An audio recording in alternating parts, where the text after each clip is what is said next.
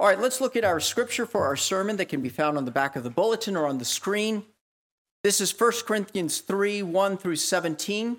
This is Paul speaking to the Corinthian church that are having a lot of problems with division and dissension. And let's hear what he has to say.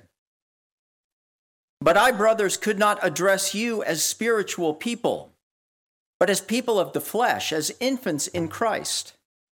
I fed you with milk, not solid food, for you were not ready for it. And even now you are not yet ready, for you are still of the flesh. For while there is jealousy and strife among you, are you not of the flesh and behaving only in a human way?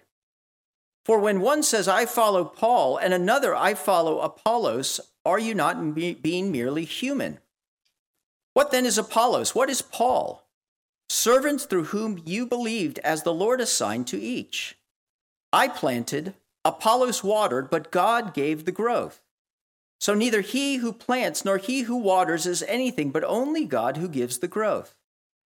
He who plants and he who waters are one, and each will receive his wages according to his labor. For we are God's fellow workers. You are God's field, God's building. According to the grace of God given to me, like a skilled master builder, I laid a foundation, and someone else is building upon it. Let each one take care how he builds upon it, for no one can lay a foundation other than that which is laid, which is Jesus Christ. Now, if anyone builds on the foundation with gold, silver, precious stones, wood, hay, and straw, each one's work will become manifest, for the day will disclose it, because it will be revealed by fire. And the fire will test what sort of work each one has done. If the work that anyone has built on the foundation survives, he will receive a reward.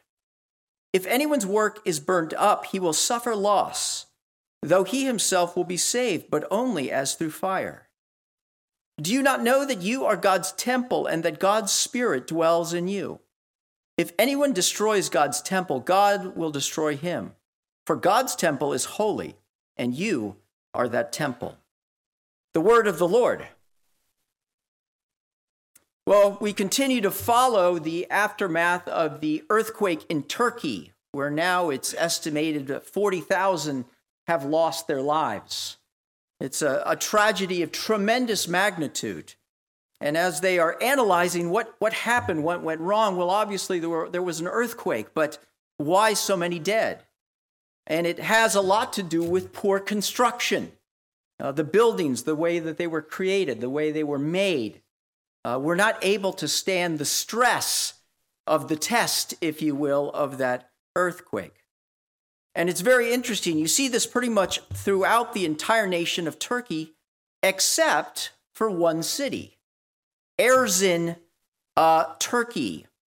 Residents and officials say that Erzin suffered no deaths and saw no buildings collapse in the powerful earthquake, and they credit it to a long-standing determination not to allow construction that violated the country's codes. In other words, these codes were in place, but it appears that nobody was following them to the nth degree except for Erzin, Turkey.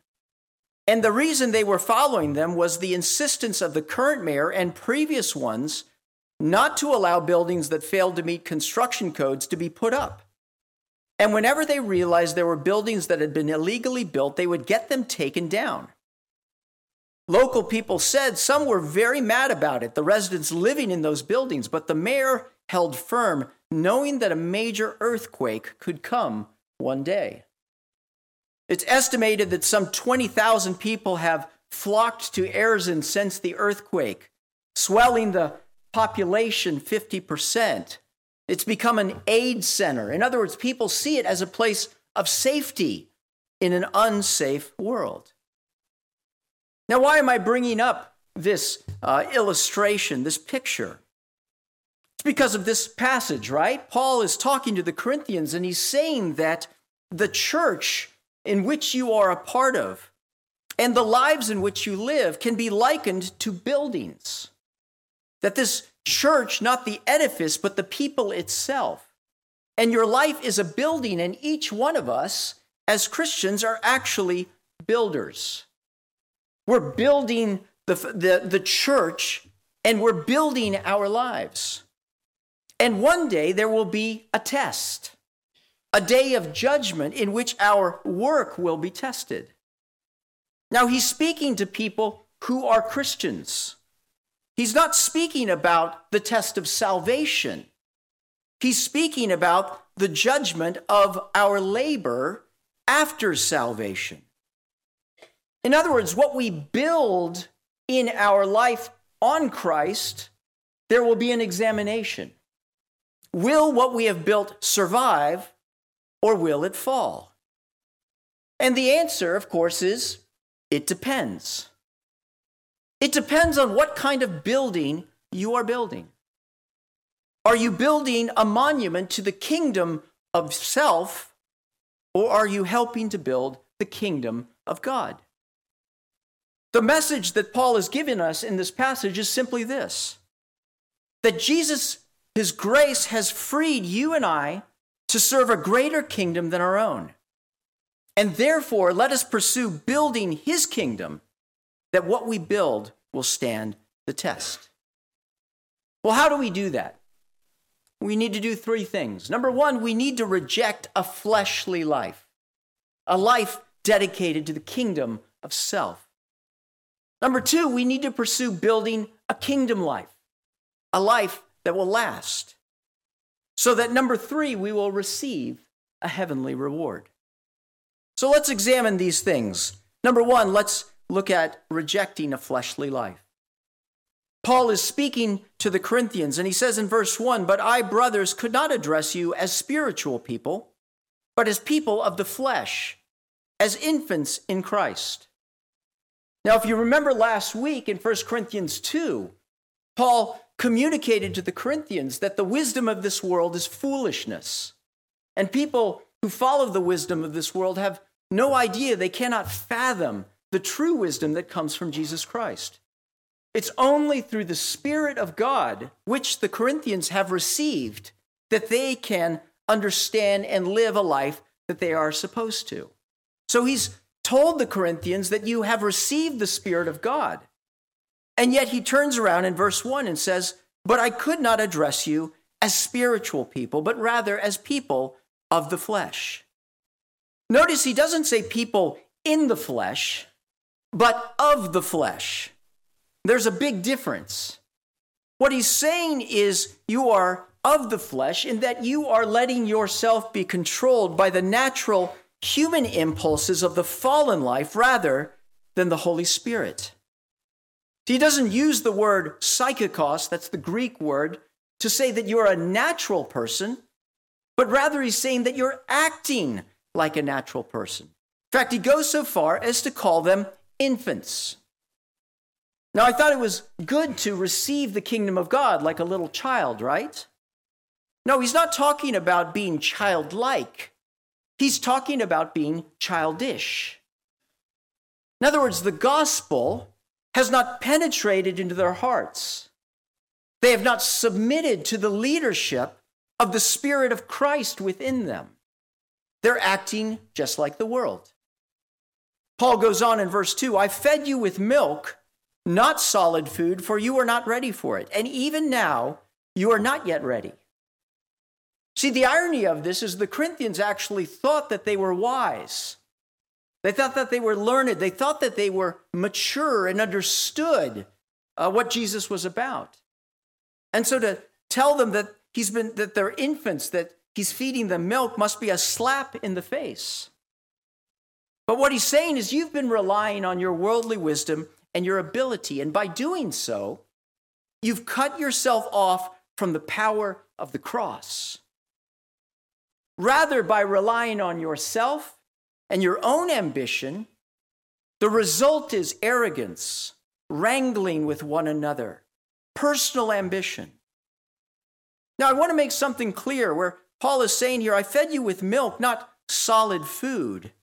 Paul is not talking about a two-tiered gospel, if you will, which was kind of back then, there were these mystery religions. You know, there was this baseline teaching, and then there was this secret teaching for those when you got mature enough to hear.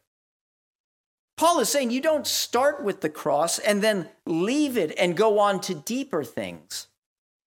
Rather, what he's talking about with solid food is understanding more and more the implications of how the gospel affects and changes our life.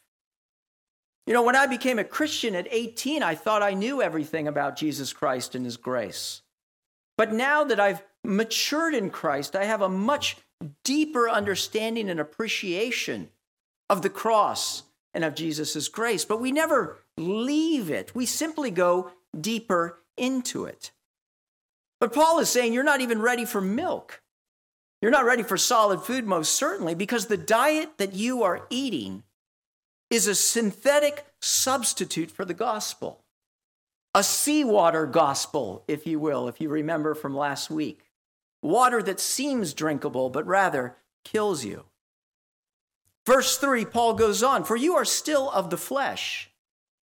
For while there is jealousy and strife among you, are you not of the flesh and behaving only in a human way? For when one says, 'I follow Paul,' and another, 'I follow Apollos,' are you not being merely human?" See, here is the proof. If you want to know, has the gospel penetrated into my heart? Look at your life. Is your life characterized by jealousy and strife? Like the Corinthians who are searching to be in the in crowd. See, that's what's going on in the church. When they're saying, "I follow Paul and I follow Apollos," really there are these factions that have been created in the church. And ultimately, what they're doing is jockeying for position and influence in the church. Paul says, are you not acting human? Which we have to scratch our head and go, well, aren't they human? He's talking about the old way that you used to live, the way of the world, right? The way of the golden rule. He who has the gold makes the rules. Paul goes on and says, what then is Apollos? And what is Paul? In other words, these people that you're putting yourself behind, these factions, what are these guys? He says they're servants through whom you believed as the Lord assigned to each. In other words, if you're following them, why aren't you acting like them? The way that they see themselves as servants who are about the business of Christ, not themselves. Verse 6, I planted, Apollos watered, but God gave the growth. They actually are referring to themselves, Paul and Apollos, as humble farm hands. And far from being factions, Paul is saying our work is complementary. There's no rivalry between a planter and a waterer. The field is not a battlefield. In other words, following Christ. In following Christ, we no longer have to be the center because we have a new center. Jesus Christ is the center of our lives. See, what Paul is saying is that there are two kingdoms that we will follow, either the kingdom of self or the kingdom of God. And the world is all about the kingdom of self, isn't it? It started at the beginning with Adam and Eve, when the serpent came to them and said, you don't need to follow God. You can be like God.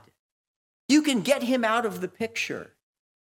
You can be the center of the universe, and the world can be all about you. And what Paul is saying is, has that really worked out? Have you ever met a happy, selfish person? Have you ever felt joy and happiness when you've lived a self-centered life?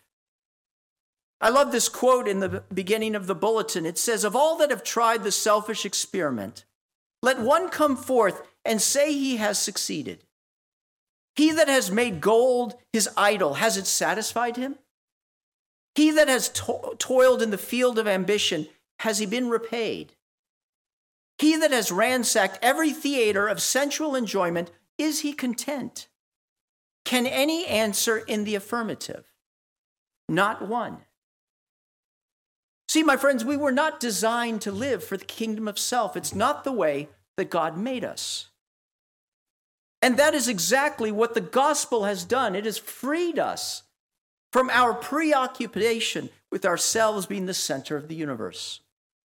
Colossians 1:13 puts it this way: "For he has rescued us from the dominion of darkness and brought us into the kingdom in whom we have redemption for the forgiveness of sins."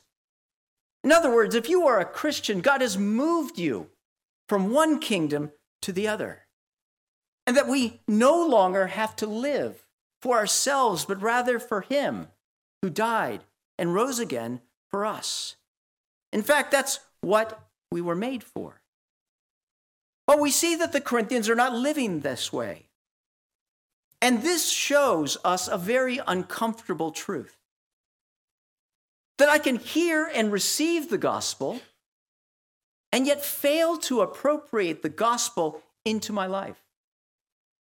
I can continue to choose the way of the world and to impede the grace of God moving in my life by resisting the leadership of the Holy Spirit. In other words, I can live a life at odds with what I believe to be true.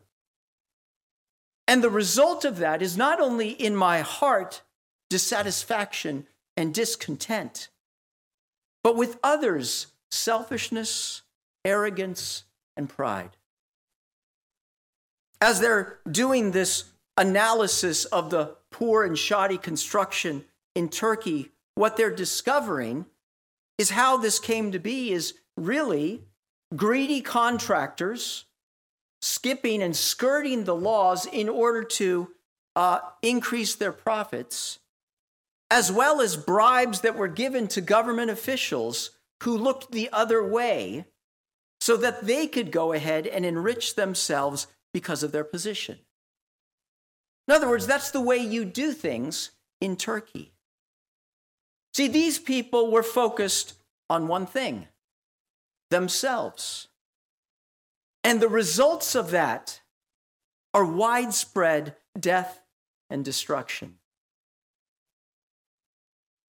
See, the question you and I have to ask in the pews today is this: A, am I a Christian? But if I am a Christian, am I living a fleshly life? See, there are two kingdoms in this world, governed by two different kings. And each one of us is being led by one of them. One gives freedom, and the other gives misery. One king leads to love, and the other leads to self-absorption. So we must examine our own hearts. Have I heard the gospel, but has it not penetrated to my life? Have I somehow managed to insulate myself from it? So much that it's not really changing me at all. That my thoughts are more about the pleasures of this world than the joy I have in Jesus Christ. Is my life a life in which I am continually the center and it's all about me and my kingdom? Or is it about him and his kingdom? Because the reality and the truth, my friends, is this: that God and Jesus Christ, his Son, is enough, is more than enough. In fact, is who and what you are looking for. There's a saying to never follow a God who cannot satisfy you in a jail cell. And if Jesus isn't enough for you, then you don't know Jesus. So evaluate your life. What am I doing, and why am I doing it?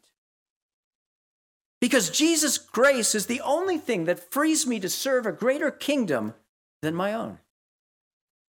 Therefore, let us pursue building his kingdom so that what we build will stand the test. Well, let's move on to our second point. How do we build a kingdom life? Let's look back at Paul and Apollos, who contrast themselves to these divisive Corinthians. What then is Apollos? Verse 5. What is Paul? Servants. In other words, they have a new vision, a different vision than the Corinthians, a different focus. It's about God's kingdom, not theirs. and they're excited to be a part in building it. Verse 6, I planted, Apollos watered, but God gave the growth. So neither he who plants nor he who waters is anything, but only God who gives the growth. Notice the humility of Paul. It's been said of humble people, truly humble people, that they don't think less of themselves. They simply think of themselves less. See, that's the wonder of when you give your heart and life to following Jesus Christ. You don't have to be first all the time. What Paul is saying is we're not anything. It's rather all about him. Notice the difference between them and the Corinthians. Paul and Apollos don't have to be first. The Corinthians do. Paul and Apollos are servants. The Corinthians aren't serving anyone. Why are they different? It says, he who plants, verse 8, and he who waters are one, and each will receive his wages according to his labor. See, the reason they're different is because they have found someone worthy of giving their hearts, their lives, and their energy to. The one who gives them wages. The one who gives them dignity, worth, and love. It's God. He's the one who hires the laborers. God is the one that determines and distributes the rewards, and not the field, not the Corinthians. In other words, they're no longer looking to the world for satisfaction, for recompense, for reward. They know that that comes from Jesus Christ. For we are God's fellow workers, Paul goes on, and you are God's field, God's building. What Paul is saying is God is using us in your lives, Corinthians, to bring you to maturity. And you, my friends, who are believers in Christ, are a field as well, the field of Redeemer Presbyterian. And God is using me and using each one of you in each other's lives to build one another up. Notice in verse 10, according to the grace of God given to me, like a skilled master builder, I laid a foundation, and someone else is building upon it. Let each one take care how he builds upon it. See, Paul has laid this foundation of the gospel in the Corinthians' lives, just like someone has laid a foundation of the gospel in your life, if you are a Christian. And now other people are building upon it. So, for instance, right now, I'm building upon that foundation through preaching and teaching and instruction. But what Paul is saying is that this building is not limited to people like me, pastors and teachers and apostles. In fact, our job is to equip the saints to do the work of ministry, isn't it? In other words, you guys are builders. Notice what Paul says, that each one of us should take care how he builds. We see later in the scriptures that in 1 Corinthians 12:7, to each is given the manifestation of the Spirit for the common good. In other words, each one of you has a role and a responsibility in helping to build God's kingdom in our lives, in our families, in this church, and the world around us. Notice in verse 11, for no one can lay a foundation other than that which is laid, which is Jesus Christ. Now, if anyone builds on the foundation with gold, silver, precious stones, wood, hay, and straw, each one's work will become manifest, for the day will disclose it, because it will be revealed by fire, and the fire will test what sort of work each one has done. Paul is saying we all build something in our lives. But what is it that we build? In other words, how you live counts. And when you think about it, how could it not, right? My actions have consequence in God's kingdom. and my actions, my labor will be judged on this day of judgment. Now, notice that this day of judgment, this fire, this purpose of this fire is not to punish, it's not to refine or to destroy, but to disclose the quality of the work. He's not talking about the judgment of believers and unbelievers. So there will be two judgments, if you will, for Christians: a judgment of the Christian and a judgment of their work, of their labor in the Lord, of what they built on the foundation of Jesus Christ. Verse 14, if the work that anyone has built on the foundation survives, he will receive a reward. Notice that the work is tested, not the person. And as this work is tested, we see that there are materials of value and there are materials that are cheap. There are materials that can stand the test and those that cannot. If anyone's work is built up, he will suffer loss, though he himself will be saved, but only as through fire. So there's some where their work is tested and that work will last and they will receive a reward. But there's others where they'll see the work of their life go up in smoke. Now notice that they are saved. This isn't about salvation, but as through fire. In other words, what they spent their life on as Christians did not last. It did not have impact of the kingdom. See, Paul is telling the Corinthians this and telling us this because he wants us to think about our relationship to others in the community, in the church community, in light of the final evaluation that each of us have before God. God has created us for more than simply living for ourselves. He wants to work through us to build his kingdom, to be the hands and feet of Jesus Christ. And if you are a Christian, you are a member of a new family. And with great privileges come great responsibilities. I am my brother's keeper. And is my heart prayer, thy kingdom come, thy will be done. So what is it that I am building in my life? You know, if there was an earthquake like the earthquake in Turkey, in the United States, there would be radically different results.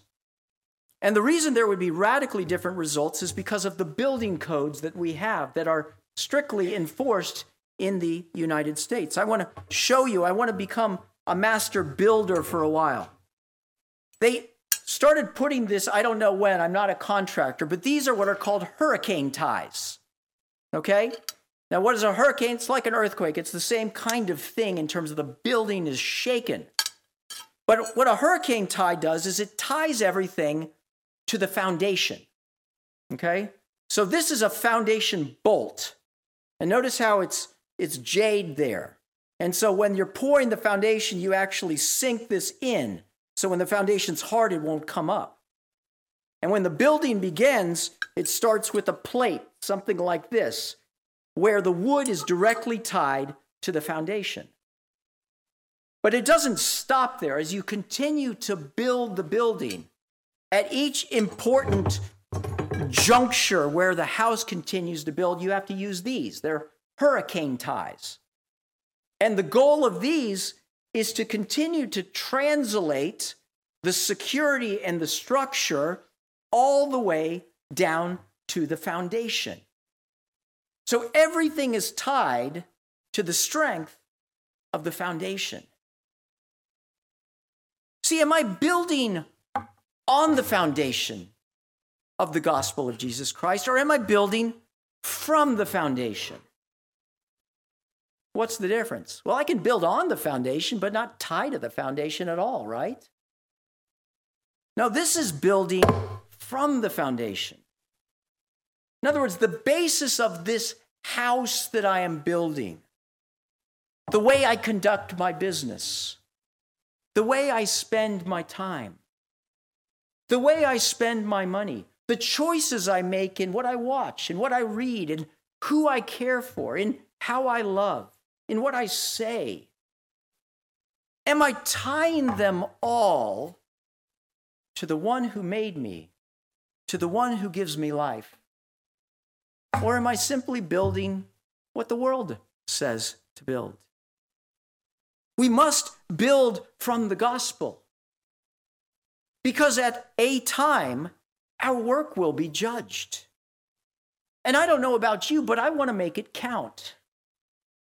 I don't want to see all that I've done simply go up in flames. That in reality, it really was just all about myself. It wasn't about him at all. So recognize, analyze, change if you need to, adjust and adapt. Because we will receive a heavenly reward. This is my final point. Now, I want to stress again, he's not talking at this point about salvation. He's not talking about salvation. We know in Romans 8:1 that there is no condemnation for those who are in Jesus Christ. There is another judgment that we see in Revelation 20, where we see, it says, I saw the dead, great and small, standing before the throne, and the books were opened. Another book was opened, which is the book of life. Now, the dead were judged according to what they had done as recorded in the books. But if anyone's name was not found written in the book of life, he was thrown into the lake of fire. See, the dead, those who are not in Christ, are judged by their works. Those who are in Christ, as far as salvation goes, are judged by the work of Jesus Christ. Jesus has already endured the day of fire so that we would not have to. But is this scripture saying that there are varying rewards in heaven? In other words, you've maybe heard this, right? You know, whatever I do here, it's going to have eternal consequences. I'm going to have more responsibilities, more rewards, more value, and so on and so on. And there's some Christians that believe that. And I am not one of them. Many people look to the parable of the talents, for instance, right? Remember the parable? There's a guy that goes off and he gives some money to 3 different people. One takes the money and he gets 1 and he gets a return of 10, and the other one gets a return of 5. And then there's that guy who buries it. And we see in the passage that when God is talking to each one of them, he talks to the one who has 10. Well done, good and faithful servant. I will put you in charge of 10 cities. Come and share in your master's happiness. And of course, we know the wicked servant who is punished. People have taken that parable to say, okay, well, you'll get more responsibility and so on.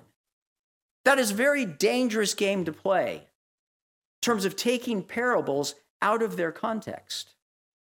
Notice that the parable at the very end, it talks about the one who has many and the one who has been unfaithful. It leaves out the middle guy. Why? Because the parable is about faithfulness.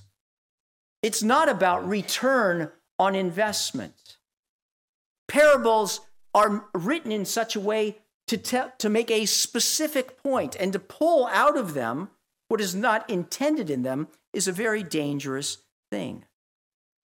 But what about this, that there's crowns that you're going to get, and you can get more crowns, right, if you live in a better way? That again is a mistranslation. Translation. The crown is always a metaphor for the glory of eternal life, not a specific reward aside from salvation. So what is Paul talking about here with analyzing, judging our work? He's not talking about varying degrees of reward that extend on into eternity, but how God will judge and reward each person's work according to whether it was founded in Christ. In other words, our own condemnation before God for how we did with our work. So what is the reward? No one is exactly sure, but this is what I think it is. the satisfaction of seeing the difference that my life made in the kingdom of God. I'll say it again. The satisfaction of seeing the difference that my life made in the kingdom of God. My first date with my wife was to see It's a Wonderful Life with George Bailey. Remember that movie? Where George Bailey gets a gift, right? The opportunity to see what life would be like if he had never been born. And at the end, he realizes that I did have a wonderful life, right? And that he embraced it. I think that God is going to give us the opportunity to see how each little thing that we did for him mattered in the kingdom of God. 1 Corinthians 15:58 puts it this way, therefore, dear brothers, stand firm. Let nothing move you.